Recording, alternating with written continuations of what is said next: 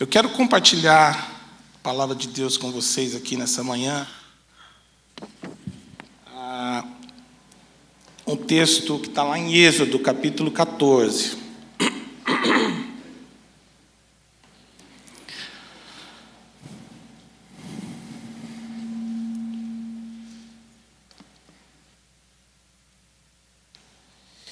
Êxodo, capítulo 14. Eu vou ler alguns versículos. Versículo 13 ao 16. Depois o versículo 21 e depois o 26 e o 27, se você quiser acompanhar. Moisés, porém, respondeu ao povo: não tenham medo, fiquem firmes e vejam o livramento que o Senhor lhes fará no dia de hoje. Porque vocês nunca mais verão esses egípcios que hoje vocês estão vendo. O Senhor lutará por vocês. Fiquem calmos. O Senhor disse então a Moisés: por que você está clamando a mim? Diga aos filhos de Israel que marchem. E você levante o seu cajado, o seu bordão, e estenda a mão sobre o mar. As águas se dividirão para que os filhos de Israel passem pelo meio do mar em seco. Versículo 21. Então Moisés estendeu a mão sobre o mar, e o Senhor, por um forte vento leste que soprou toda aquela noite, fez com que o mar se retirasse, tornando-se terra seca, e as águas foram divididas. Versículo 26 e 27. O Senhor disse a Moisés: estenda a mão sobre o mar, para que as águas se voltem sobre os egípcios, sobre os seus carros de guerra e sobre os seus cavaleiros. Então Moisés estendeu a mão sobre o mar, e o mar, ao romper da manhã, retomou a sua força. Os egípcios fugiram de encontro a ele, e o Senhor jogou os egípcios para dentro do mar. Irmãos, são alguns poucos versículos que nós acabamos de ler, mas do capítulo 1 de Êxodo até o capítulo 14, nós temos mais de 400 anos de história. Se você pegar o capítulo 1, você vai ver que logo após José ser reconhecido no Egito pelos seus irmãos, e ele se revelar para os seus irmãos, ele traz Jacó, seu pai, com toda a sua família, para o Egito. E dali daquele momento, até esse momento aqui, nós estamos falando rapidamente de 400 anos, 430 anos de história, aproximadamente. É muito tempo, né? E interessante a gente pensar que quando Jacó foi para o Egito, ele estava, juntamente com seus filhos, em 70 pessoas, fora José, que já estava lá no Egito. Então, em 430 anos aproximadamente, até esse momento aqui da travessia do Mar Vermelho, o povo de Israel se multiplicou e já estava, além dos 70 que foram para lá, eles eram 600 mil homens, fora mulheres e crianças. Bom, para muita gente isso é uma história, é um conto, é uma lenda, é uma ideia qualquer. Mas para nós que conhecemos o poder de Deus, a vontade de Deus, o querer de Deus, aquilo que Deus é poderoso para fazer, a gente entende. 600 mil pessoas em 430 anos talvez não seja muito, mas devido às circunstâncias, durante todos aqueles anos, depois que aquela geração que honrou José, que honrou a família de José, morreu, o povo do Egito começou a ser escravizado. Eles se tornaram escravos. E os líderes daquele momento na história ali do Egito já não estavam mais honrando nenhum tipo de consideração pelo povo de Israel. Então eles eram castigados, eles eram ameaçados, vivendo vida de escravos, sem ter esperança, sem ter de onde tirar forças, humanamente falando, para continuar a vida. Aquilo que há anos atrás serviu de livramento para o povo de Israel, agora, depois de 400 e poucos anos, era um lugar de escravidão para o povo de Israel. Já não era mais um lugar de salvação, de libertação, era um lugar de escravidão. E devido a todas as circunstâncias, a gente pode entender que Deus operou um milagre, fazendo com que o povo de Israel se multiplicasse em uma terra estranha, em um lugar de sofrimento, em um lugar de escravidão, em um lugar em que as coisas não concorriam, humanamente falando, para que o povo de Deus tivesse uma vida abençoada. Então, durante todos esses anos, o povo de Deus contou com um milagre, com o cuidado das mãos do próprio Deus, mesmo estando em terra estranha, mesmo estando em terra de escravidão. Aquele povo se multiplicou, são agora 600 mil homens, fora crianças e mulheres. Bom, esse texto aqui narra para nós um momento crucial, importantíssimo na história de Israel, na história do povo de Deus.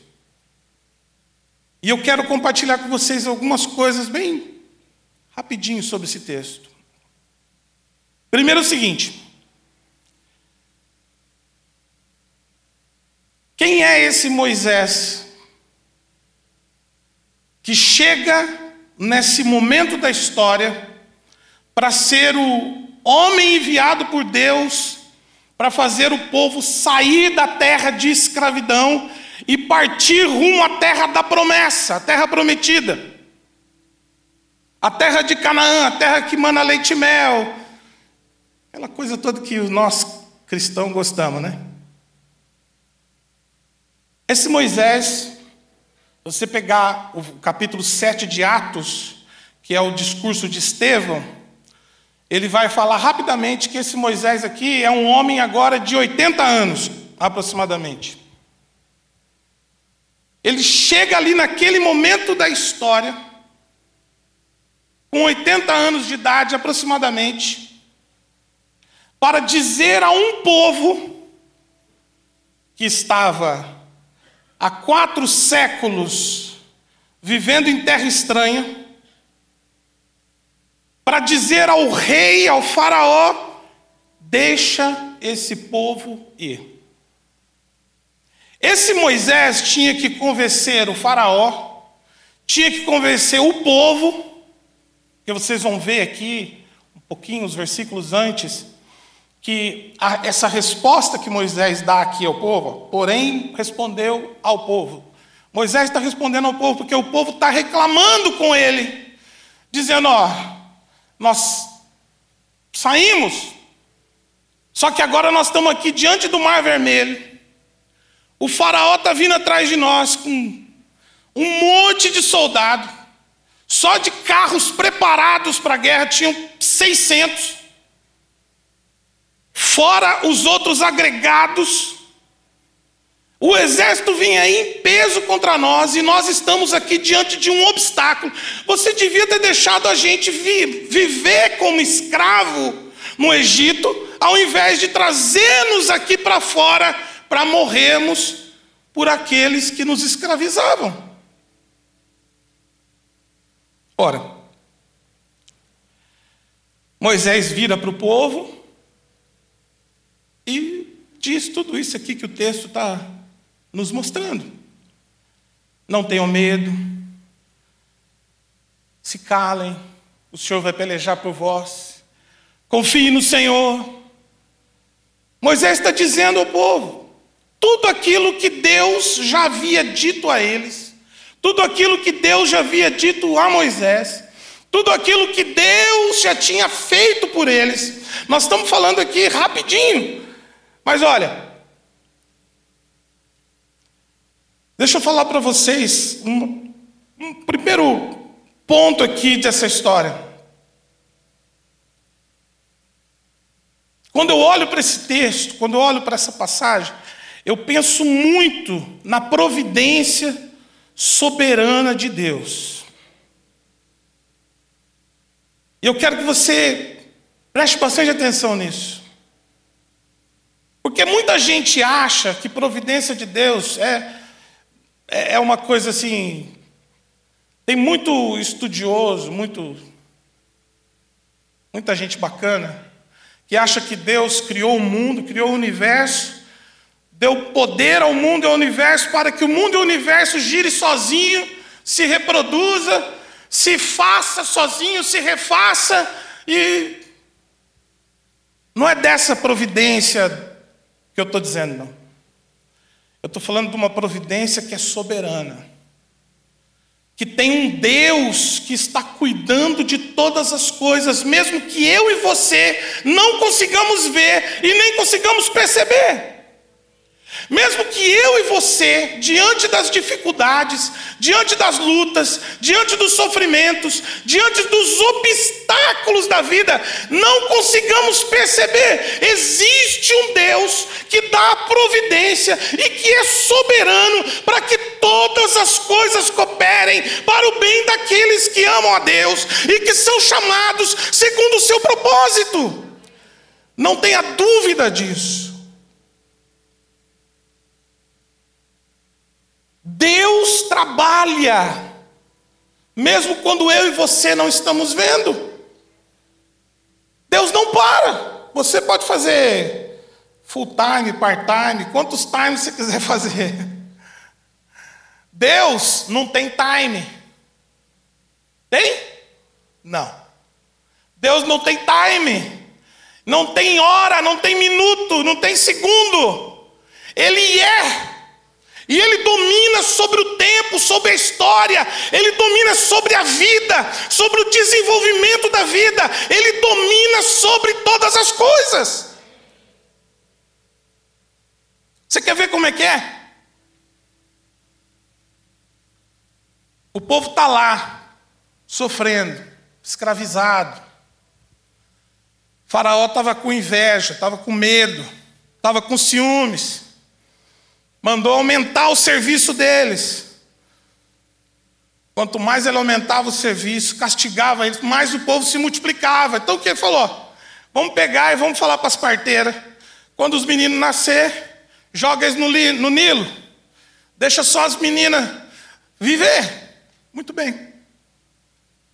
Além de estarem escravizados e oprimidos, o povo agora ia sofrer com a perda dos seus entes queridos, dos seus filhos. Olha, Deus, preste atenção, sabe como é que Deus é soberano? É porque a gente enxerga só aqui, mas Deus está enxergando além de tudo que nós vemos. Deus está enxergando além daquilo que você vê, não se preocupe. Você não está enxergando a solução. Você não está vendo o livramento. Você não está vendo a possibilidade de vencer os obstáculos. Mas Deus está vendo. Confie na providência soberana de Deus, porque Ele não falha.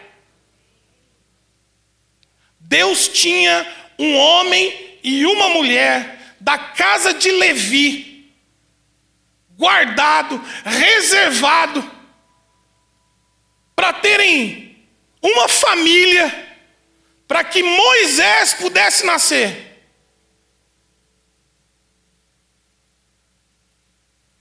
Deus é soberano ou não? Deus sabe o que está fazendo ou não?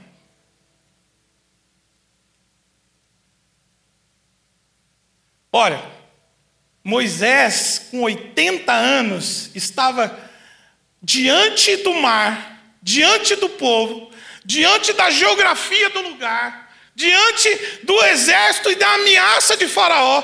Tudo conspirava contra Moisés. Porque o próprio povo, como eu disse aqui já, que ele queria tirar do Egito, porque Deus estava dizendo para sair, para serem livres, também estavam com medo, também estavam com receio, também tinham dúvidas. Mas esse Moisés aqui é um menino que nasceu no momento em que o Faraó decretou que deveriam todos os meninos serem mortos. Poderia dizer assim, mas isso foi um acaso. Não, porque ele já tinha uma irmã e ele já tinha um irmão antes dele. Arão era 3 anos mais velho que Moisés. Poderia ter sido. Sabe qual é o problema? Que para nós confiarmos na providência soberana de Deus, a gente tem que deixar o se de lado. Mas se Deus, mas se minha família, mas se eu tivesse ido para a direita ao invés de ir para a esquerda, mas se eu tivesse levantado 10 minutos mais tarde, ou 10 minutos mais cedo, mas se eu tivesse comprado tal coisa, se eu tivesse dado ouvido a não sei quem, ou não. Quando a gente entende que Deus é Senhor da nossa existência, da nossa história, da nossa vida, que eu e você não nascemos por acaso, Deus não falhou, Deus não errou quando você nasceu, quando você passou a ter vida, Deus não falhou, Deus tinha um plano e tem um plano para a sua vida, para a minha vida, para a nossa existência. Esse é o nosso Deus, que tirou um homem e uma mulher da casa de Levi, da família dos levitas, para que um menino formoso, como está escrito em Hebreus, nascesse e fosse guardado, e fosse escondido por Deus, e chegasse para ser criado na corte de Faraó, e vivesse ali durante 40 anos. Depois aquele menino foi para o deserto, fugiu, estava com medo, viveu mais 40 anos no deserto, conheceu sua esposa, constituiu família, teve filhos. E quando ele estava lá de boa, apacentando as ovelhas do sogrinho, Deus chama Moisés. É legal a gente falar rapidinho assim. Mas, gente, são 80 anos de história. 40 anos no Egito, 40 anos no deserto. Aí Deus aparece para Moisés e diz, olha, eu vou te usar. Eu quero que você vá lá para o Egito de volta, para falar para Faraó, deixar o meu povo ir, porque eu escutei o gemido do meu povo. Eu escutei o clamor do meu povo. Vocês sabem que 430 anos sofrendo. Vamos deixar por 400, vamos tirar 30. Vamos dar um desconto. 400 anos sofrendo. Quantas pessoas você imagina que tinham no decorrer dessa história orado, clamado, pedido, falado com Deus, e estavam ali, sei lá, tinha uma geração ali de 70 anos, talvez a mais recente ali, que estavam pensando, nossa, o meu bisavô veio para cá, meu tataravô veio para cá, quando nós viemos estava tudo bem, agora o negócio começou a ficar ruim, nós estamos sofrendo e nós estamos orando e Deus não está ouvindo. Você já fez isso? Parece que eu estou orando e Deus não está ouvindo. Parece que eu estou sofrendo e Deus não está vendo. Parece que eu estou diante dos obstáculos e Deus não está percebendo que eu estou precisando de uma ajuda. Confie na providência soberana de Deus. Ele está vendo e Ele está ouvindo. E tudo que você está vivendo até agora só está te preparando para um momento crucial da sua existência, onde você vai receber a libertação plena, completa, onde nós não vamos depender mais de nenhum poder humano para sobreviver e vamos depender totalmente daquilo que Deus tem para nós.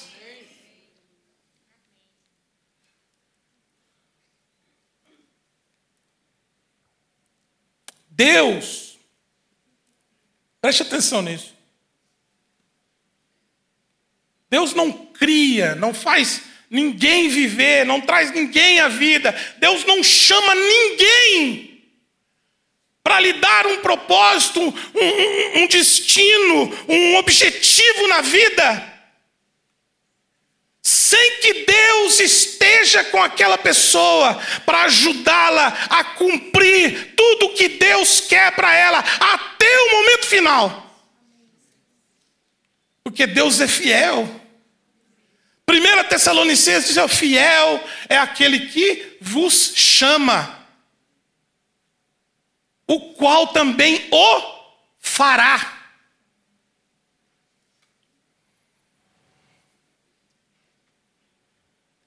Quando Deus vira para Moisés e diz, Moisés, por que você está clamando a mim?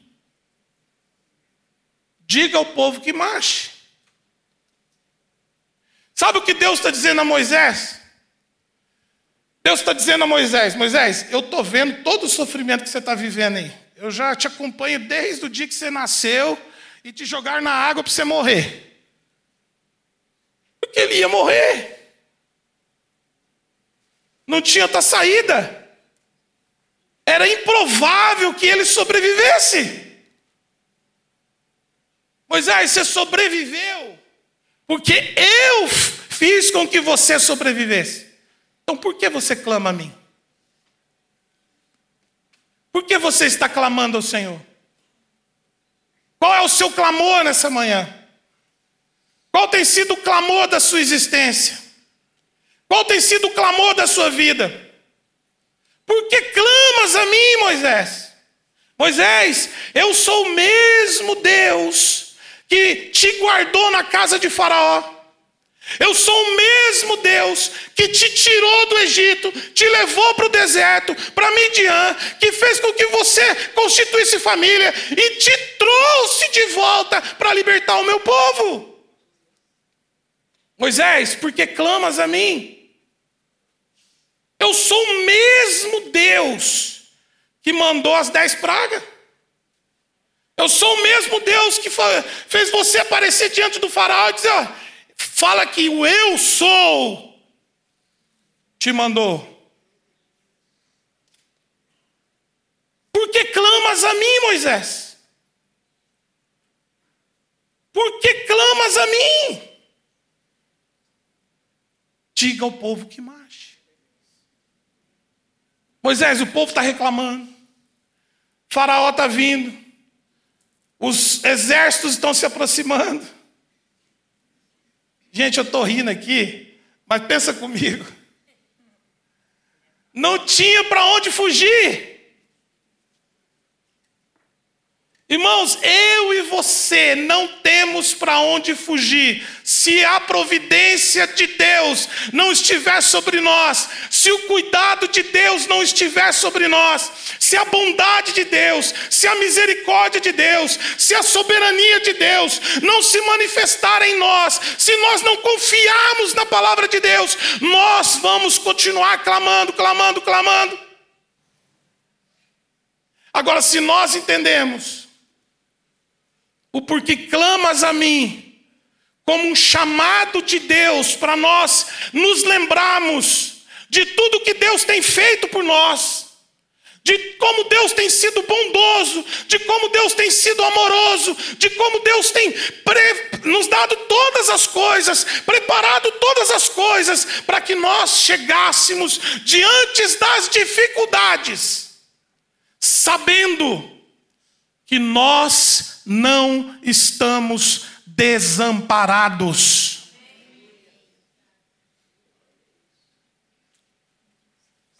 Você pode dar o nome que você quiser às dificuldades da vida, né? A gente crente gosta de dar nome nas coisas, né? Como diz o mineiro, não gosta de dar nome nos trem. Não sou mineiro não, mas eu já estou pegando as paradinhas de mineiro, tá? Sogro mineiro, avô mineiro. Nós temos facilidade de dar nome para os problemas, né? Ah, estou passando um deserto. Estou passando um vale. Não é assim?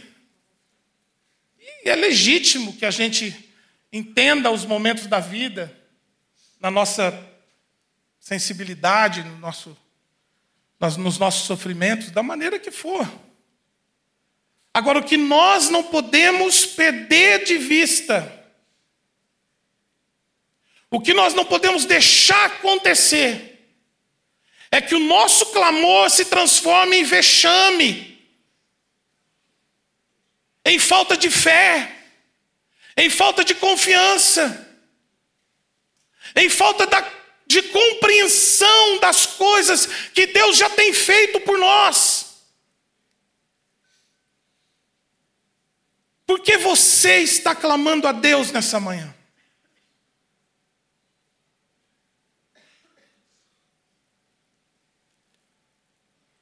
Quais são as coisas pelas quais você tem clamado?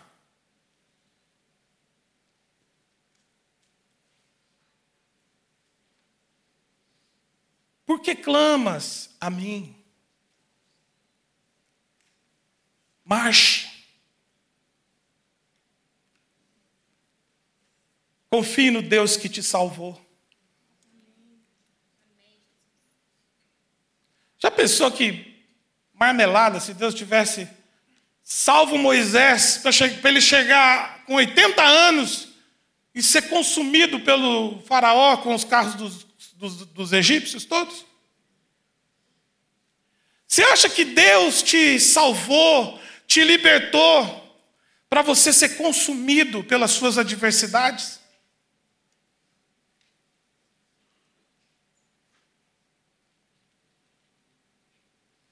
Fiel é o que vos chama, o qual também o fará.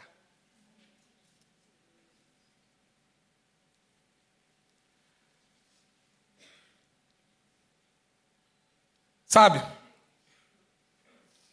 eu vou terminar aqui e nós vamos orar. Mas antes de terminar, eu quero dizer algumas coisas para vocês sobre essa providência de Deus. Só 2 coisinhas.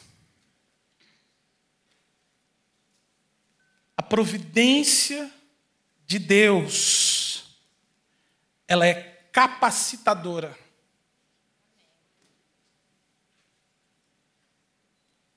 Um dos maiores problemas que nós temos quando nós estamos diante das adversidades é o medo.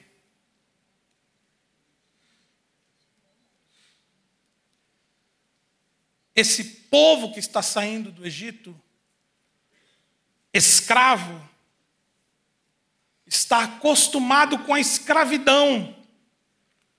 O novo para eles é ser liberto.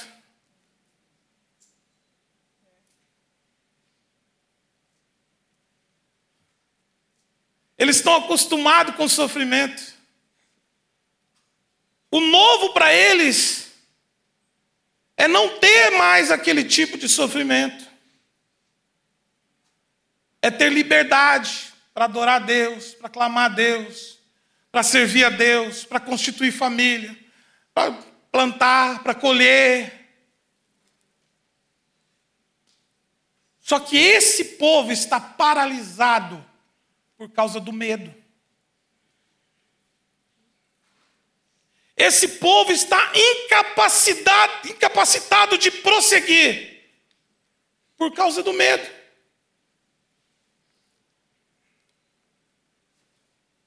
Pare para pensar comigo. Talvez o medo esteja sendo o maior inimigo que você tem. O medo de ir à frente, de ir avante. O medo de prosseguir. O medo de continuar crendo em Deus. O medo de poder desfrutar de coisas melhores, de coisas maiores, de coisas que Deus nunca te deu, coisas que não chegaram ao coração do homem, coisas que olhos humanos ainda não viram. A gente tem a promessa, o povo também tinha promessa. Terra que mana leite e mel, mas estava todo mundo com medo. Olha como Deus nos enxerga, nos percebe no meio das nossas aflições. E nos dá instruções, e nos dá a sua palavra, para nos capacitar a prosseguir. É isso que Deus quer fazer com você nessa manhã. É isso que Deus quer fazer com a sua vida, com a sua família. É isso que Deus quer te dar nessa manhã. Deus quer te mostrar que Ele é quem te capacita para prosseguir avante. Deus não exigiu do povo que o povo se amasse, que o povo se organizasse em grupos com estratégias de guerra. Não! Deus disse para o povo: não tenham medo. Fiquem firmes. E vejam o livramento que o Senhor lhes fará no dia de hoje. Não tenha medo, meu irmão. Não tenha medo, minha irmã. O Senhor é contigo, assim como foi com Moisés, assim como foi com o povo de Israel no Egito. Por mais que você esteja enfrentando adversidades, lutas, eu quero te falar aqui nessa manhã: o mar pode estar fechado diante de você, o deserto pode ser comprido, interminável, mas o Deus soberano, que domina sobre toda a história da humanidade, sobre toda a história do universo, Ele é o Deus que está dizendo para você nessa manhã: não tenha medo. Marche. Marche. Ande, caminhe, vá em frente. Não deixe o medo te paralisar. Tenha fé naquilo que Deus está te falando. Ah, mas eu errei. Mas eu falhei. Eu tenho falhado. Eu tenho vacilado na minha confiança em Deus. Eu tenho falhado na minha esperança em Deus. Sabe o que nos mantém em pé quando isso acontece? É saber que nós falhamos, mas o nosso Deus não falha. Aleluia. Nós falhamos. Mas para quem acha que quando Deus te chamou, Ele tinha alguma expectativa que você não ia falhar, deixa eu falar para você: o seu achômetro está errado. Deus não tinha expectativa nenhuma a respeito disso.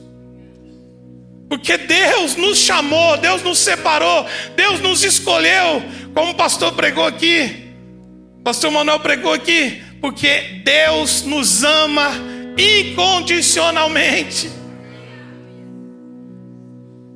É por isso. Não tenha medo.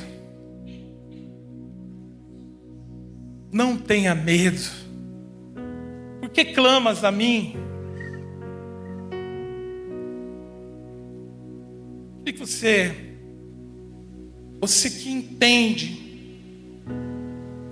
que é um chamado de Deus para você não ter medo e para você abraçar com fé os propósitos de Deus para a sua vida. Eu queria que você ficasse de pé. Você que entende que precisa abraçar os propósitos de Deus para a sua vida, assim como Moisés abraçou, assim como aquele povo abraçou, mesmo apesar de todo o medo, mesmo apesar de todas as dificuldades, mesmo apesar de todas as falhas, erros, apesar de mim, apesar de você, apesar de nós, Deus continua sendo Deus, Ele não muda. Ele é o mesmo Deus que escolheu uma família para Moisés nascer. É o mesmo Deus que levou Moisés para o deserto e trouxe ele de volta para o Egito. E depois de 80 anos fez Moisés andar com aquele povo por mais 40. A caminhada não vai ser fácil. Não tem sido, né? Mas quando nós abraçamos com fé esse Deus amoroso, esse Deus de providência, esse Deus soberano, esse Deus que nos capacita a vencer, esse Deus que não só nos chama, mas nos faz vencer, nos faz ir avante. Quando nós abraçamos esse Deus com fé, Ele nos ajuda a vencer. Uma coisa maravilhosa desse texto é que Deus providenciou todas as coisas. Tinha coluna de fogo, tinha nuvem, tinha anjo, tinha um mar vermelho, soprou um vento, abriu o mar, o povo de Israel passou. Quando o povo estava terminando de passar e os egípcios vinham atrás, soprou outro vento, Deus fechou o mar. Sabe por quê? Porque é você, com todas as suas falhas, com todas as suas limitações, com todas as suas dificuldades, é você que Deus quer usar para glorificar o nome dEle no meio desse mundo. No meio desse mundo de trevas. Sabe quando eles passaram? Eles, ao passarem, tinham luz, coluna de fogo, tinham luz, tinham claridade. Mas para o povo do Egito, ficou só as trevas. Para o povo de Deus, houve vida, livramento, não mais escravos, como a música, como o hino que foi cantado aqui hoje. Não mais escravos. Agora eles estavam partindo para um novo caminho de liberdade. É isso que Deus quer para você. É isso que Deus tem para você. É isso que Deus tem para nós. Um caminho de liberdade que nos conduz à terra prometida. Um caminho de liberdade que nos conduz a uma vida eterna na presença de Deus. Feche os teus olhos.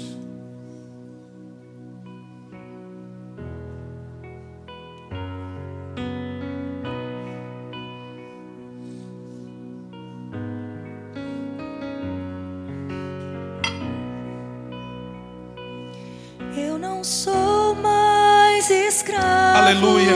do medo. Vamos cantar isso? Eu sou filho de Deus. Oh, glória a Deus. Eu não sou mais escravo. Aleluia. Declare isso com fé nessa manhã. Eu sou Oh, glória a Deus. filho de Deus. Eu não sou mais escravo do medo. Eu sou filho de Deus. Aleluia, aleluia. Senhor, eu quero orar nessa manhã louvando o teu nome, porque o Senhor é um Deus soberano que nos tirou da escravidão para vivermos uma vida livre em Cristo Jesus, nosso libertador, nosso Senhor, aquele que nos conduz à vida eterna. Pai, olha para cada um dos meus irmãos e irmãs aqui nessa manhã.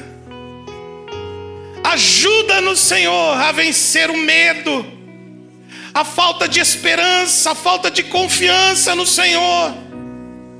Pai, o Senhor sabe que as adversidades da vida sempre querem nos apertar, para nos fazer, Senhor, ter medo, para nos paralisar diante das circunstâncias, diante das possibilidades que o Senhor tem para nós. Pai, olha para nós nessa manhã.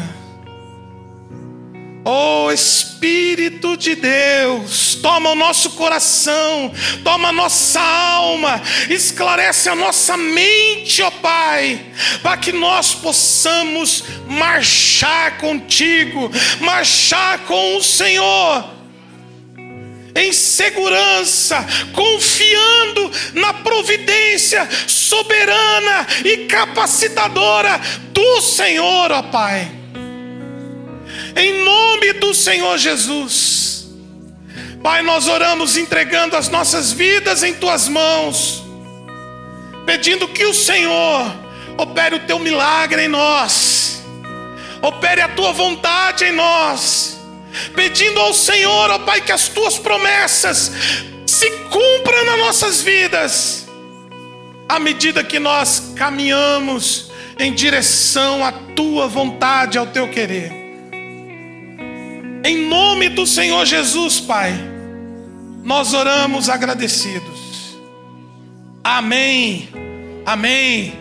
Você pode dizer amém bem forte para o Senhor, para tudo que Ele tem dito para você nessa manhã. Que assim seja na sua vida, na sua família, na sua casa. Nós vamos encerrar agradecendo a Deus por você ter vindo aqui e desejando que você tenha uma semana abençoada, em nome do Senhor. Amém? Vamos agradecer a Deus. Levante a sua mão, Senhor. Senhor, muito obrigado, ó Pai, por essa manhã. Muito obrigado por esses momentos que nós tivemos aqui.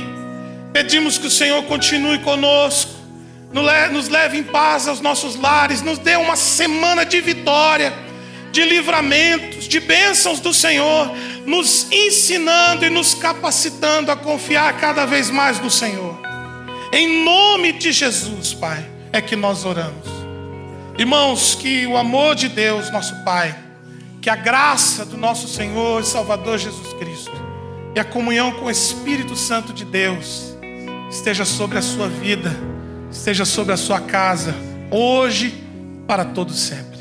Amém? Deus te abençoe.